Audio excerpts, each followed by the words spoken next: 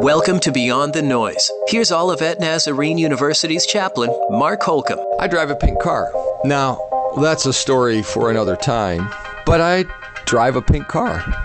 Some days that makes for an interesting commute to the office. The other day while I was driving in, a young man driving alongside me in a white SUV, and I hope you're not a student here at Olivet, laughed hysterically as he passed me. Right after that, a woman driving a red 4x4 pickup pulled up beside me, winked at me while vaping. As she pulled away, I laughed hysterically.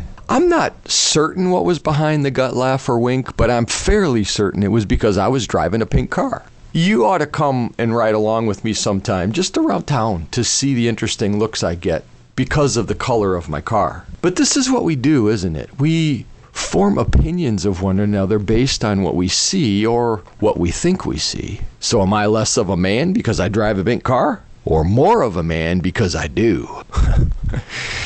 Judgments are one of the occupational hazards of being human. We can't help but do it. It's not always bad. Sometimes it's funny. But it does go deeper than the color of your car or the color of your skin. Not too long ago, we did this with earrings in our culture. I remember serving as a youth pastor in a church where the pastor articulated his opinion of men and their spiritual maturity based on whether they had their ears pierced. Well, I happened to be sitting in a pew that morning looking at 3 of my high school students with their earrings sparkling in the light. I realized their ability to know and serve God had been clarified for them based on the jewelry that they adorned. This has been going on, though, as long as humans and sin have cohabitated the earth. From the time the first sin was committed, humans have attempted to cover up and mask our differences. It's one of the curses, honestly, this comparison game we play. We ignore the truth about ourselves, calling one another out when differences are recognized. We've become jealous, even angry when someone receives credit for a job well done, while we and our work seemingly go unnoticed. It's the reason originally clothing was necessary, to begin to mask our differences. And it's also the reason the first recorded murder occurred, and the church has not been exempt. It's why Jesus tells us in Luke not to judge or condemn, but to forgive, because Jesus saw people who were judging, condemning, and not forgiving, and he didn't like it. He saw people who were basing their opinions of one another on what they saw. They were using things like nationality and gender and land ownership and wealth and race to determine for them who carried the most value. Hey, have I told you I drive a pink car?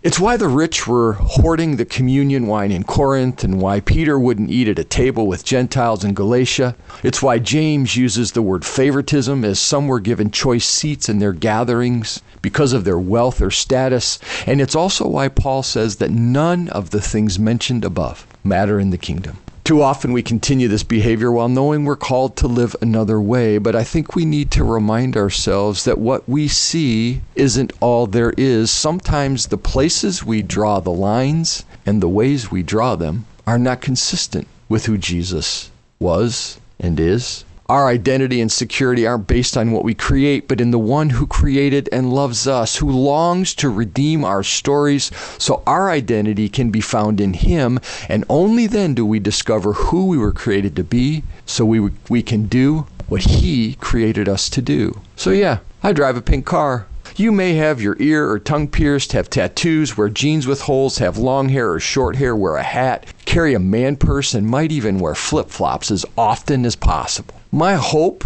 is that as we continue to seek to live more fully into the way of Jesus every day, that we're willing to do the hard work, that we're willing to dig down, looking beyond all the stuff, the noise, so we can really begin to know each other, so we can listen for the truth. And I hope that our judgment of one another, and if you don't think Jesus talked about judgment or judged people for their behavior, read Matthew 23.